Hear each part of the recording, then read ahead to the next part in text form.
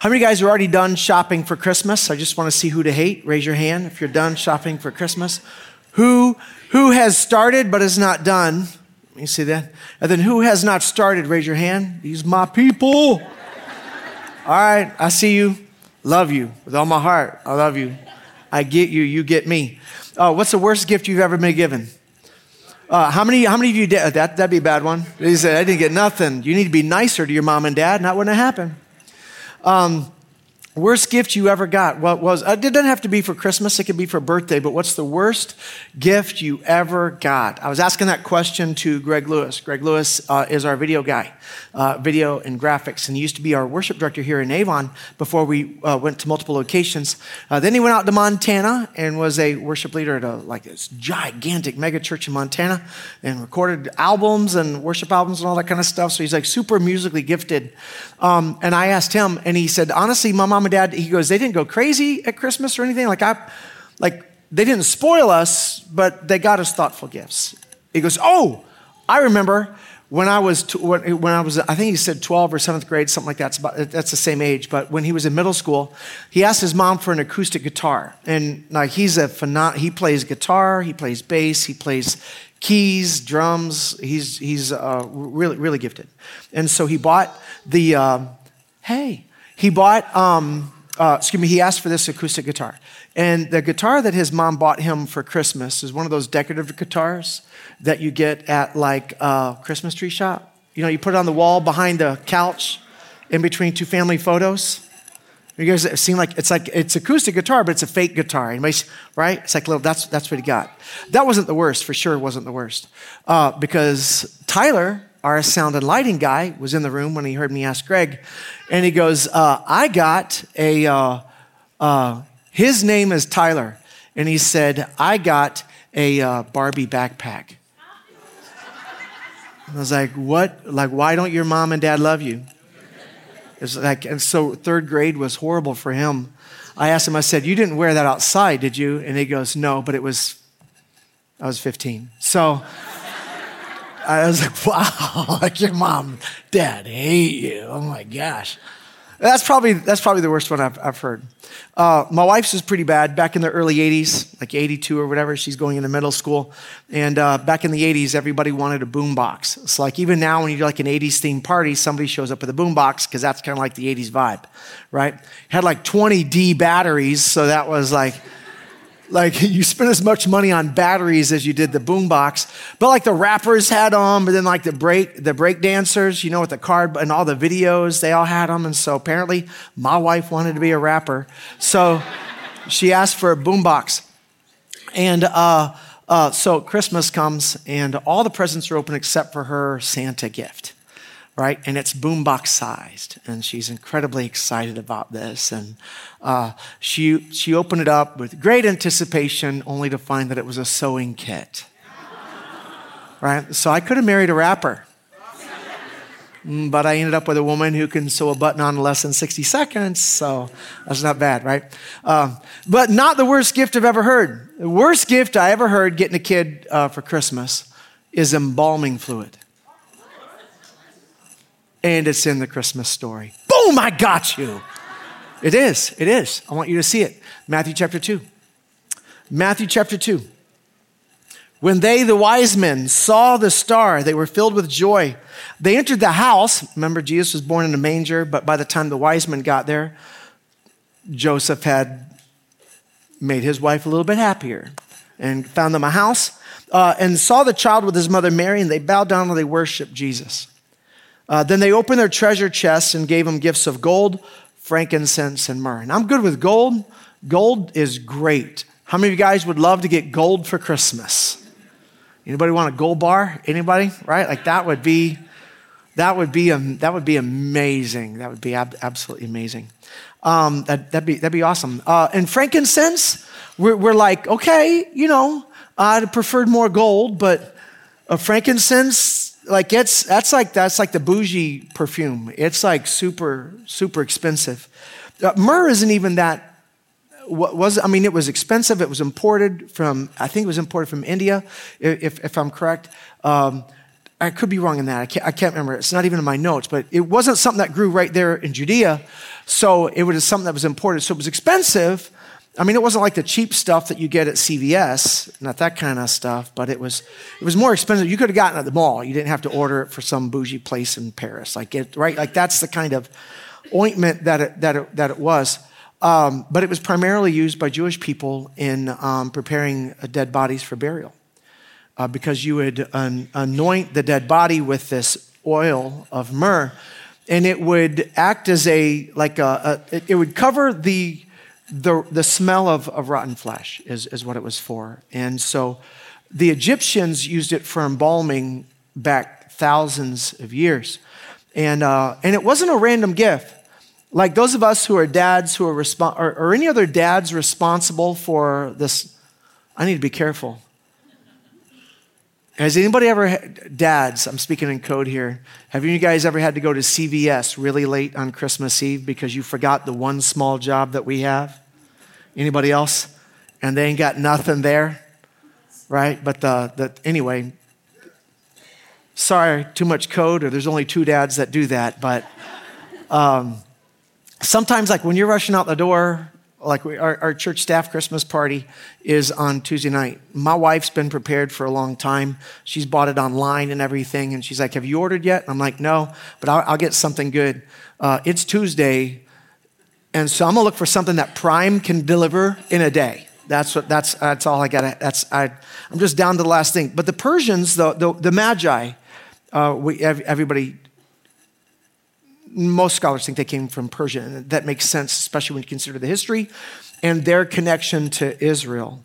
Because the Persians, Daniel was a Persian prince. Daniel from Daniel in the Lion's Den. I mean, he was Jewish, but he was kidnapped by the Babylonians, and the Babylonians were conquered by the Persians, and he found favor under both empires.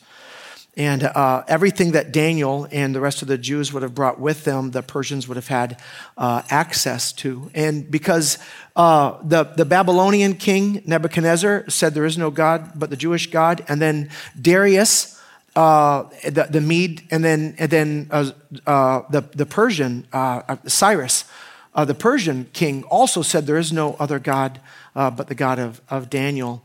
They would have valued everything that came religiously from Jerusalem. And when the Babylonians with King Nebuchadnezzar sacked Jerusalem, the Bible says they cleaned the temple out of everything of value, which would have included all of the scrolls. So everything that was written before the time of Daniel, all of the Babylonians and all of the Persians would have had access to. And they were waiting for 400 years for the Messiah to show up because they knew all the stuff that Daniel had written about him and all of the other Jewish prophets.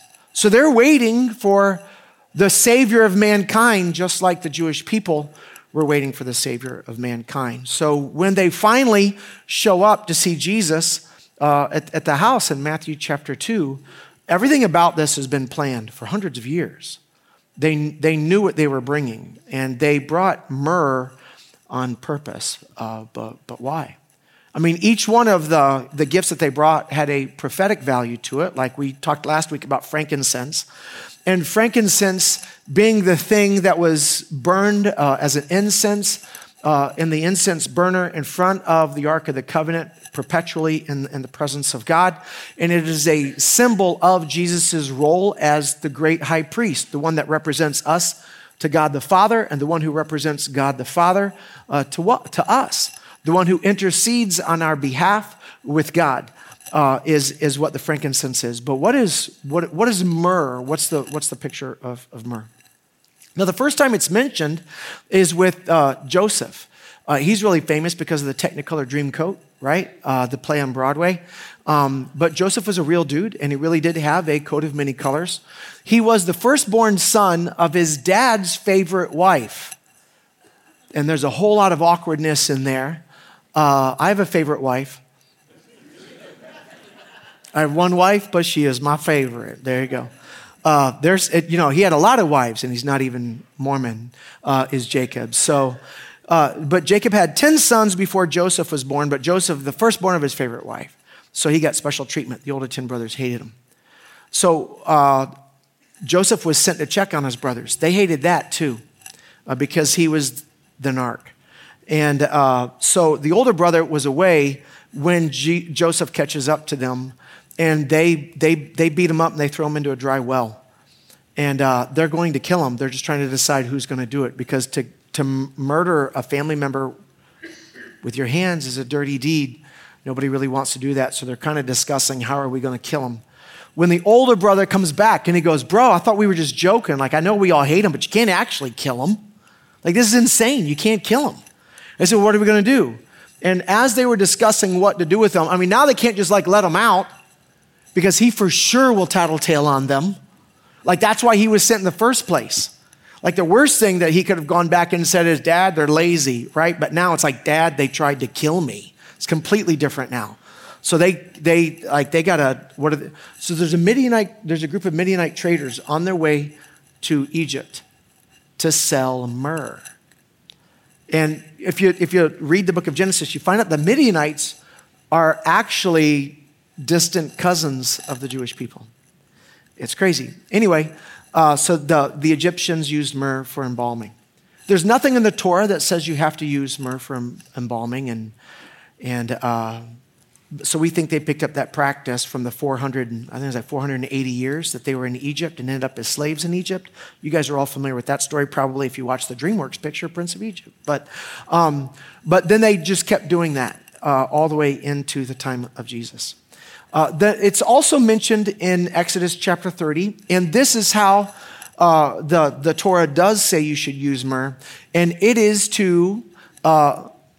you use it as part of the sanctification process or an anointing process for everything in the tabernacle that has anything to do with the atonement for mankind's sins. So the most important part of the tabernacle, which is making offerings as sacrifices to God for the sins of mankind, everything was made holy by myrrh. We're going to read that in just a minute. It's also mentioned in the Song of Solomon. If you open up your Bible to the middle, you'll get to Psalms. If you start flipping towards the back, it'll go Psalms, Proverbs, Ecclesiastes. Song of Solomon is the next one. And Song of Solomon reads like a very risque two-person play that you would see off Broadway, and they would check IDs at the door. There's only two characters, and it's graphic. I was told when I was a kid that Song of Solomon was not for me. So naturally, it was the first book of the Bible I read all the way through. It's the Bible. I can't get in trouble. I just want to read God's word. And every time that, and it's, he refers, you don't find out till halfway through the book that the lady he's referring to is his wife, because they just refer to each other as my lover. It's so awkward. It's so awkward. And then I saw my lover. And then he's all, yeah, and you are my, it's like yeah. And then it describes, like I'm reading it as a kid, and she's got a tower, her neck is like a tower of Lebanon, and her teeth are like newly shorn goats. And I'm like, this chick does not sound hot at all. Like, I don't know why you're like, this is nuts, man. Dude, you're a king. Upgrade, right? Like, sorry, that was inappropriate, just the upgrade part. But the rest of it's biblical. It's been the Bible. But every time it was business time, they anoint themselves with myrrh as a sacrifice to the other person. And oh my gosh, it is so cringy. Don't read it out loud. Or do on the train tomorrow. Do it. I dare you. Out loud. Do it. And it's mentioned again as an anesthetic.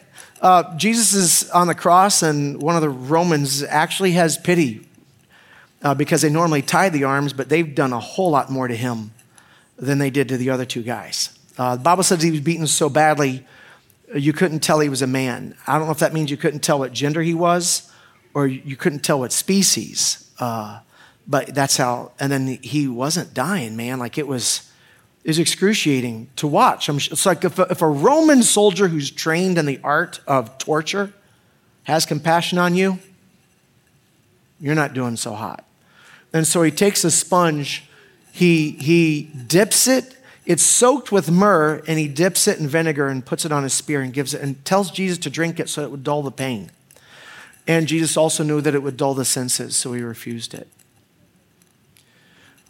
But the gift of myrrh was not an accident. Neither was frankincense, neither was gold.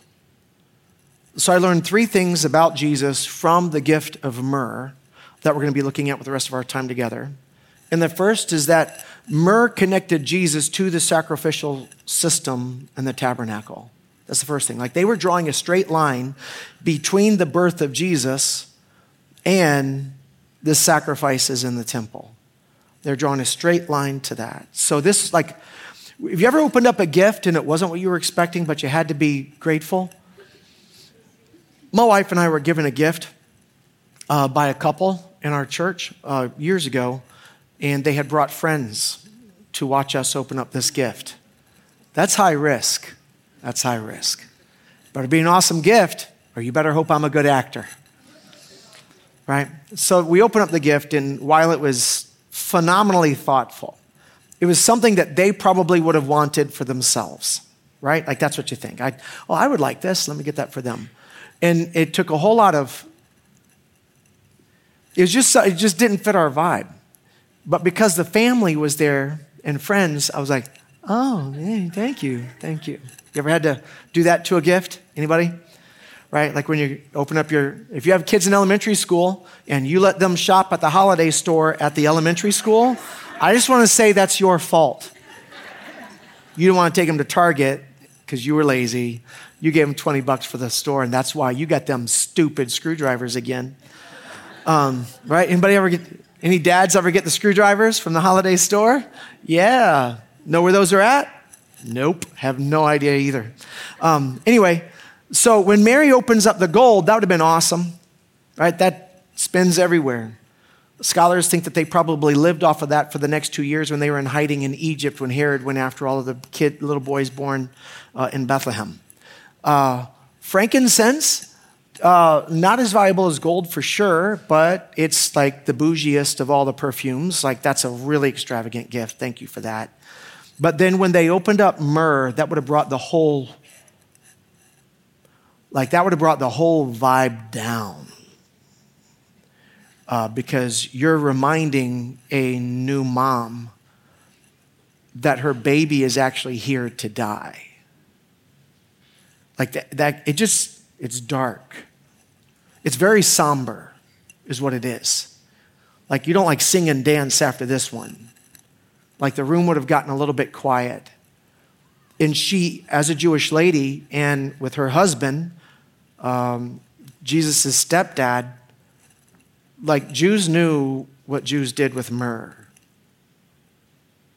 And it's to prepare a body not to stink when it dies. And so, yeah, that's the gift. And here's why I say they were drawing a straight line from the birth of Jesus to the sacrifice for sin, is because where myrrh is mentioned in the Torah. Exodus chapter 30 is where we're at. Exodus 30 verse 22 says, then the Lord said to Moses, collect choice spices, 12.5 pounds of pure myrrh, 6.25 pounds of fragrant cinnamon, 6.25 pounds of fragrant calamus, and 12.5 pounds of cassia, as measured by the weight of the sanctuary shekel, and also get a gallon of olive oil to mix it all up. Like a skilled incense maker, blend these ingredients to make a holy anointing oil. So that's what this is. It's like once this is mixed, God says, this is now holy, and it's for the purpose of anointing. Anointing for what purpose is where we're going with this. He says, this is the verse 26, use this sacred oil to anoint the tabernacle. Well, that's where the sacrifices are made. The Ark of the Covenant, that was where the sacrifice was placed. So on top of the Ark of the Covenant is what they referred to as the mercy seat. The reason why they called it the mercy seat is because while Jewish people every single year would have to make sacrifices, actually every time they sinned, it created a debt before God that needed to be paid for with life, because when we walk away from the creator of life, it makes sense that the consequence of that would be death. So death is the price that's owed for sin, because it's a rejection of the creator of life. And the Jewish people knew that. They accepted that. They embraced it. It's just true. There is a God. He is the creator of life. And every one of us, like sheep, have wandered away from him and gone our own paths. We've all disobeyed God. We've been selfish towards our fellow man. And we've transgressed our own conscience. Like, you don't even have to be religious, and you've done stuff that you knew made you feel like a piece of dirt. Right? You don't even need religion to acknowledge that there's sin in you. Well, what do we do with that? Because if there is a God, that has to be dealt with. So if you spend the rest of this life with sin that has not been paid for, you are now required to pay for that by spending eternity separated from the creator of life. So God, out of love, said, but I will let you make an offering of the life of something else that's innocent. Not a human, because that was evil. They were also created in the image of God. By the way, side note, a lot of people have a problem with the God of the Old Testament telling the Jews to go into the promised land and wiping out everybody. But what they forget is the chapter before, God told them why they were supposed to do that. That's because they were raping family members, committing incest, murdering, and offering their babies alive in burning fires of sacrifice before demon gods. Okay. I think there are some things that right? So God says they've had chances, they're not repenting. You are my strong arm of the law. You will enact vengeance so that the rest of the world will know that that is not acceptable. So the Jews, anytime the Jews started doing the stuff that they did, that's when God would allow them to be conquered also. So God was fair in all of that, because sin is evil. Murder is evil. All the other stuff, it's evil. And then my sin and selfishness. It's rebellion against the same person. But it's just a lamb. A lamb is not worth a human's life. So the lamb, you'd have to get a new lamb and a new lamb and a new lamb. And every time I sin, I have a new lamb, a new lamb, a new lamb, a new lamb. Because bulls, goats, lambs, sheep, and people. So it's not the same thing. Blood for blood, life for life, that's not life for life. So it was repeated.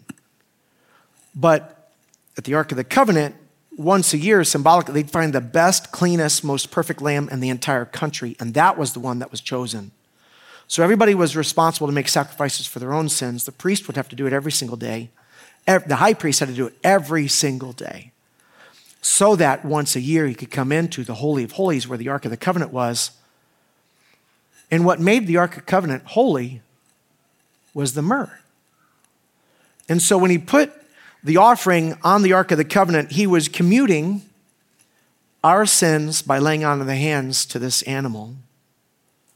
And this was becoming holy because of where it sat, which is the Ark of the Covenant. And now I just got ahead of myself a little bit in the verses. Back at it.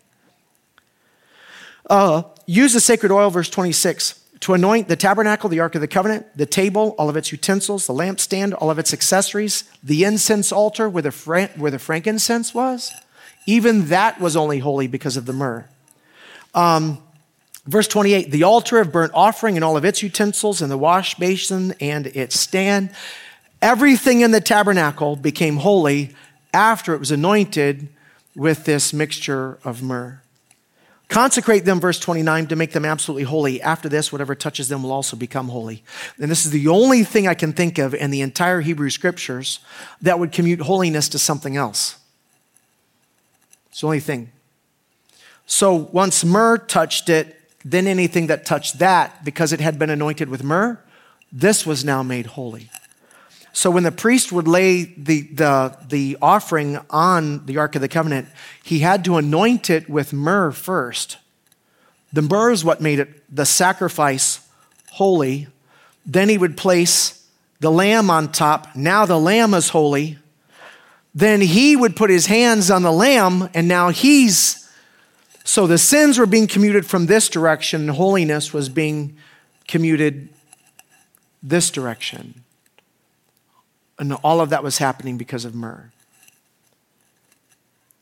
And that brings me to the second thing. So the first thing that I learned about Jesus from the gift of myrrh is that anybody that was in the room, once they opened up the gift of myrrh, would have known, oh my gosh, this goes all the way back to the sacrifices that we have to make in order to be made right with God. So it points them back to that system, and it identified Jesus as the actual sacrifice. No one gives embalming fluid to a baby, and it doesn't make sense. And how are these Persians? How were they even aware that the Messiah, whenever he shows up, was going to actually become the sacrifice for sin anyway? Like, where did they get that information? They weren't raised in Hebrew school. They're not Hebrews. Right? They're from Persia, the Magi, the wise men. So how do they know about this? Now, if they were looking for Jesus, as most theological scholars would all agree, it makes the most sense because they're from Persia, where Daniel was a prince, and when Daniel, Shadrach, Meshach, and Abednego, and all of the other Jews, and the rest of the entire temple was cleaned out of everything of value, and the gold and the silver and the bronze basins and all of the instruments for worship and all of the scrolls, then once the king of Babylon, the king of the Medes, and the king of the Persians all acknowledged the God of the Jews as the one true God, that their scriptures would have been very highly valued and honored.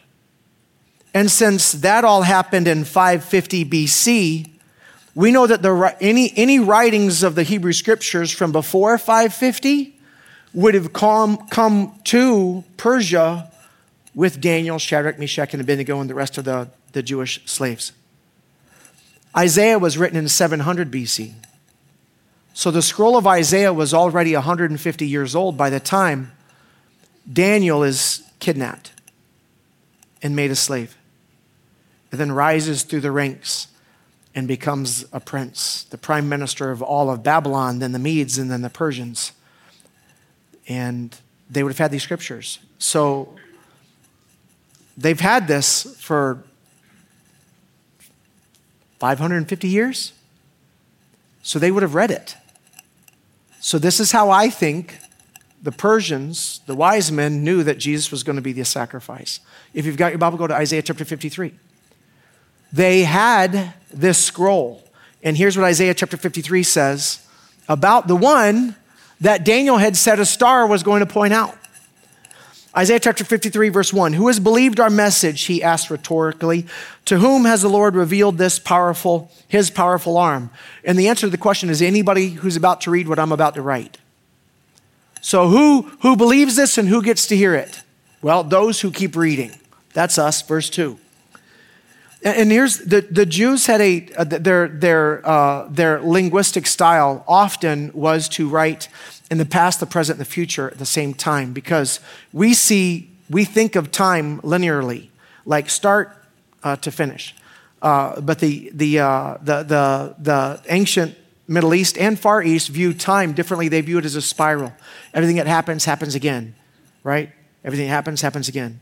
So that's why when we find out about something in the Bible, but that some place was mentioned earlier in the Bible, we always go look at it because often they're used in the same way. So that's their style of writing. So he'll write about something as though it had already happened to communicate the confidence that this is going to happen. So even Jewish scholars will say that Isaiah 53 is talking about the future Messiah. So this chapter is often referred to as the suffering Messiah. Like it's the chapter to our Jewish friends that doesn't make sense to them. Because all of the other verses talk about the Messiah reigning on the throne of his father David forever. But then what do you do with Isaiah 53? Because this doesn't sound like a reign. So it's like the one chapter that doesn't make sense to them. I mean, it makes sense to us because we know who the Messiah is. But here's what it says, verse 2. My servant grew up in the Lord's presence like a tender green shoot, Like a root in dry ground, there was nothing beautiful or majestic about his appearance, nothing to attract us to him. And I'm going to stop right there. Was Jesus a good-looking man? Yes or no? What does the Bible say? I'm going to read it again. Some of you guys ain't going, I hate this church. You blaspheming my good-looking Jesus. There was nothing, verse 2, there was nothing beautiful or majestic about his appearance, nothing that would physically attract us to him. So we've all seen the Renaissance picture of Jesus with the flowing light brown hair, blue eyes, pale skin, looking up like this. How many of you guys have seen the pretty Jesus?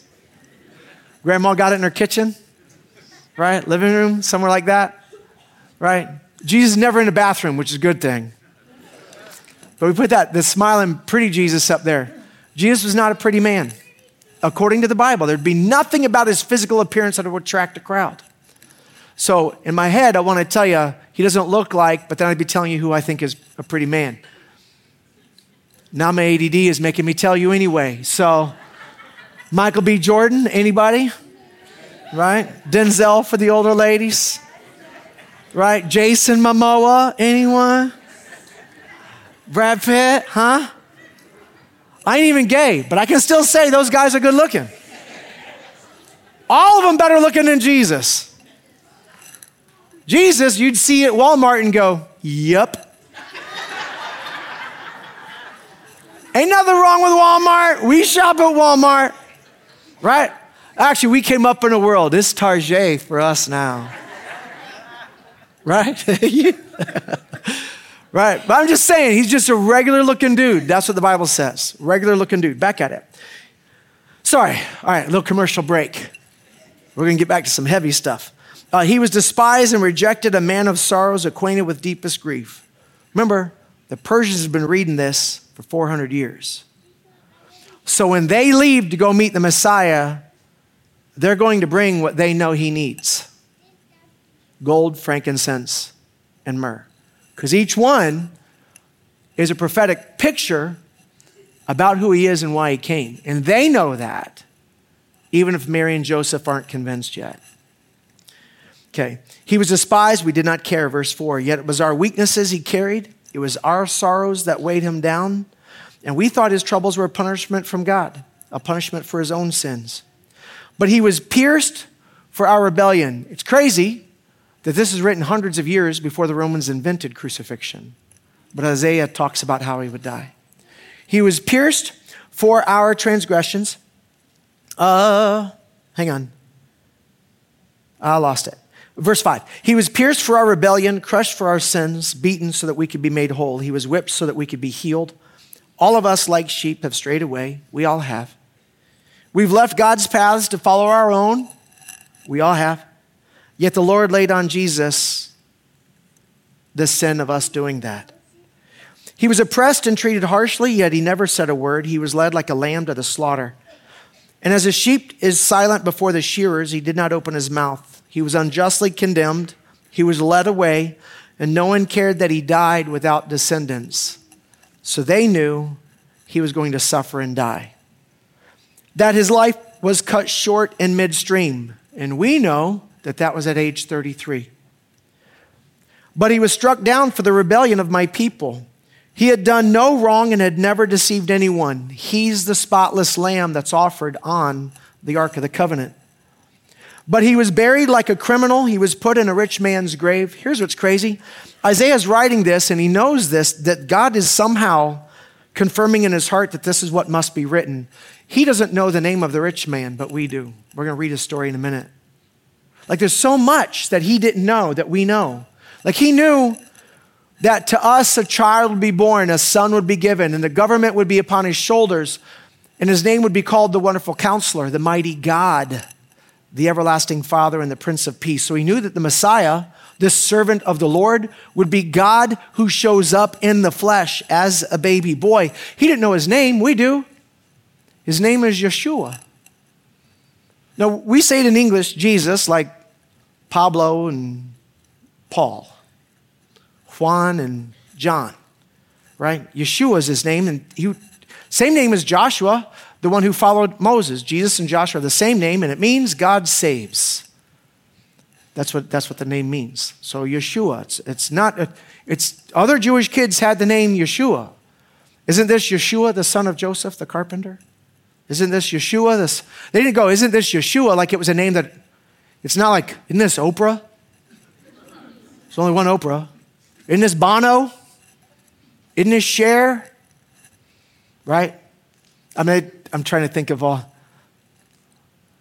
I want to say Eminem, but I was like, he shouldn't be in a sermon. So I'm glad I didn't say his name. But his name is, but the cool thing is like so Isaiah probably had all these questions about what he was writing.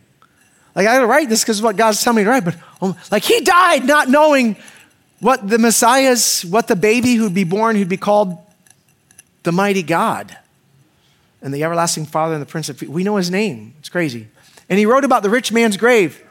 He probably had it done like, it's crazy. It was like the rich man a friend? Was it a stranger? Like we know the answers to those questions. We're going to get to them in a minute. He had done no wrong, never deceived anyone, verse 9, but he was buried like a criminal and was put in a rich man's grave. But it was the Lord's good plan to crush him and cause him grief. Yet when his life is made an offering for sin, he'll have many descendants. I'm one of his spiritual descendants because of what he did. He will enjoy a long life. All right, so how does he die at 33 but still have a long life? That's one of many hints in the Hebrew scriptures that the Messiah would die and then raise from the dead. Psalm 16 verse 10 is another one. Psalm 22 is the crucifixion chapter. David describes crucifixion perfectly. Like 1,000 years before it was invented. It's crazy. And Psalm 16 said that God would not allow the Holy One to rot in the grave. That he would be in the grave, but he wouldn't be in the grave long enough to rot. And then this one said that his life would be cut short, but that he would have a long life, which doesn't make sense until you look at the life of Jesus. When he sees all that is accomplished by his grief, verse 11, he'll be satisfied, and because of his experience, my righteous servant will make it possible for many to be counted righteous. That's he takes on the sins, but then he gives us the righteous. That's the commuting of the sins to the sacrifice and the holiness because of the myrrh from the sacrifice to us. Verse 12, I will give him the honors of a victorious soldier because he exposed himself to death and he was counted among the rebels. He bore the sins of many and interceded for those who actually were rebels. That's us. So the Magi, when they show up with what he needed, myrrh. But did he actually need it? And that's in John 19. John 19 says in verse 38, afterward, Joseph of Arimathea, who'd been a secret disciple of Jesus because he feared the other Jewish leaders, asked Pilate for permission to take down Jesus' body. Because Jesus was crucified at 12, he died at 3, sundown starts the Sabbath. They weren't going to have the time to do anything, and the Romans were content to leave his body as an example up on the cross to be picked at by birds all weekend long until the Jews after Sabbath could get his body. But Joseph of Arimathea, being of the Jewish high council, had an arrangement with the Romans. Can we pretend like we're still in charge as long as we do everything you say? And the Romans said, sure, as long as you guys help us with the tax stuff. So there was an arrangement. So he took advantage of the privilege he had of being a high council member. Mary couldn't walk into Pilate's office. None of the disciples, they were just regular Joes. None of them were from the privileged class either. But Joseph of Arimathea, who was part of the high council, but secretly because he believed in Jesus, he just didn't want his faith in Jesus to cost him anything, which I think might describe a lot of Christians. Like, I'm cool with the God stuff, I just need to manage it. I don't want too much religion. So he would have been a part of all of those meetings where Jesus was the mock trial and the torture. Like, he watched all of that and didn't speak up. I can't even imagine that. Well, in my opinion, too little, too late, is going to stand up for his belief in Jesus now. And he asks a personal favor of Pilate. Can you please let me get his body? Don't leave it up. So Pilate gives permission. When Pilate gave permission at the end of verse 38, Joseph came and took the body away. With him came Nicodemus. Nicodemus is famous from John chapter 3. What must I do to be saved? Well, you must be born again. What does this mean? Do I have to enter into my mother's womb and come out again? And Jesus goes, you're a sarcastic jerk. We're done. It's in the Bible. Read it. No, I'm kidding. Nicodemus was also a follower of Jesus, but secretly also, I don't even know if they knew about each other. So you got two people on the high council who are actually followers of Jesus, but neither one's saying anything because they're both cowards. They want God, they just don't want God to cost them anything. Nicodemus, though, has a change of heart. Again, Johnny come lately. The man who'd come to Jesus at night, he brought 75 pounds of perfumed ointment made from myrrh and aloes. Following the Jewish burial custom, they wrapped Jesus' body with the spices and long sheets of linen cloth. You only needed 12 pounds for the whole tabernacle. And he comes with 75. Homeboy's trying to compensate for his guilty conscience. You know what I mean? But that's what it was for. And the third thing, so number one, it points him to the sacrificial system. Number two, it identifies him as the actual sacrifice. And number three, it alludes to Jesus' sacrifice freeing us from sin and its power because of what the sacrifice did in the temple. 1 Peter chapter 2 says he personally carried our sins in his body on the cross. He did that when we, by faith, commute our guilt to Jesus. In his body on the cross so that we could be dead to sin and live for what is right. By his wounds you are healed. Does that sound familiar? Once you were like sheep who wandered away. Does that sound familiar? But now you've turned to your shepherd, the guardian of your souls. And now because Jesus took my sins, through faith, Jesus, take away my sins. Forgive me and save me from them. He takes them. They have no more authority over me that I don't give them. Now, before you're a follower of Jesus, you can make the case. You've got no choice but to be a sinner. I do this, my dad did this. I didn't know any better. But once you turn from sin, it doesn't own you anymore. Romans 6 says that. Verse 6, we know that our old sinful selves were crucified with Christ so that sin might lose its power in my life. We are no longer slaves to that crap. For when we died with Christ, we were set free from the power of sin, and whom the Son sets free is... There you go. So by faith, I accept that Jesus did this for me personally. And in the same way that he laid down his life for me, I get to lay down my life for him. And that's the offering that he sees as holy. All of this is pictured in myrrh. Paul said in Galatians chapter 2, verse 20, my old self has been crucified with Christ. It is no longer I who live now, but Christ who lives in me.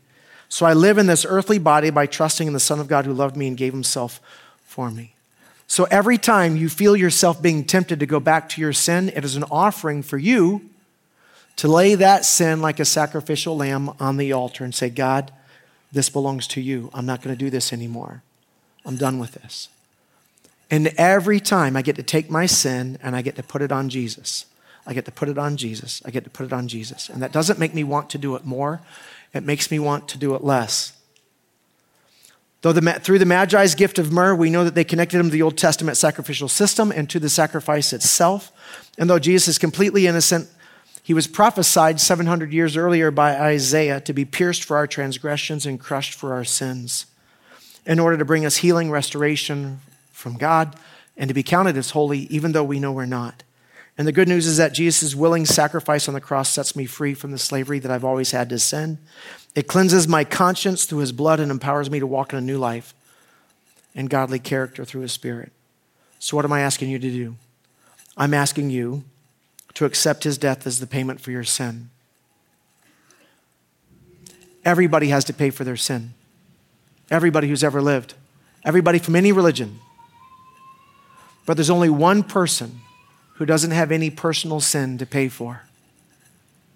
It's not Moses. It's not Muhammad. There's only one person who ever lived this life, according to their own scriptures, without sin. So there's only one person who qualifies to be laid down on the Ark of the Covenant. That's Jesus. You either accept his payment for your sins, or you stand before God acknowledging that you were too what? To accept his son? Too proud? To what? Like it's the only sin that can't be forgiven. Is you rejecting his sacrifice. What's the consequence of that? Exactly what we deserve. And I won't disrespect him. I'm not going to ignore that. So I'm asking you not to either. Accept that what Jesus did was for you. Ask him to forgive you for all of the stuff that he's paid for, and then thank him for forgiving you. And then commit to him your willingness to live your life as a living sacrifice for him because he laid down his life as a sacrifice for you. That's the only reasonable response. And all of that is pictured with myrrh. So if you would, I'm going to ask you to bow your head and make your own prayer to God. If you would admit that you've sinned against God, you've been selfish towards your fellow man, you've transgressed your own conscience, then admit that to God, not me.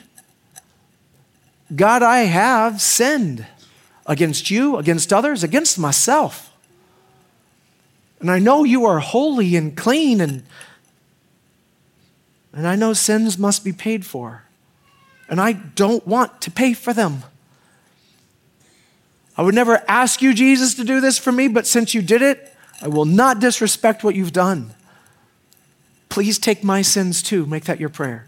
Take my sins too. Forgive me. Clean my heart, clean my conscience. Give me freedom from this sin that keeps kicking my butt. Set me free from that.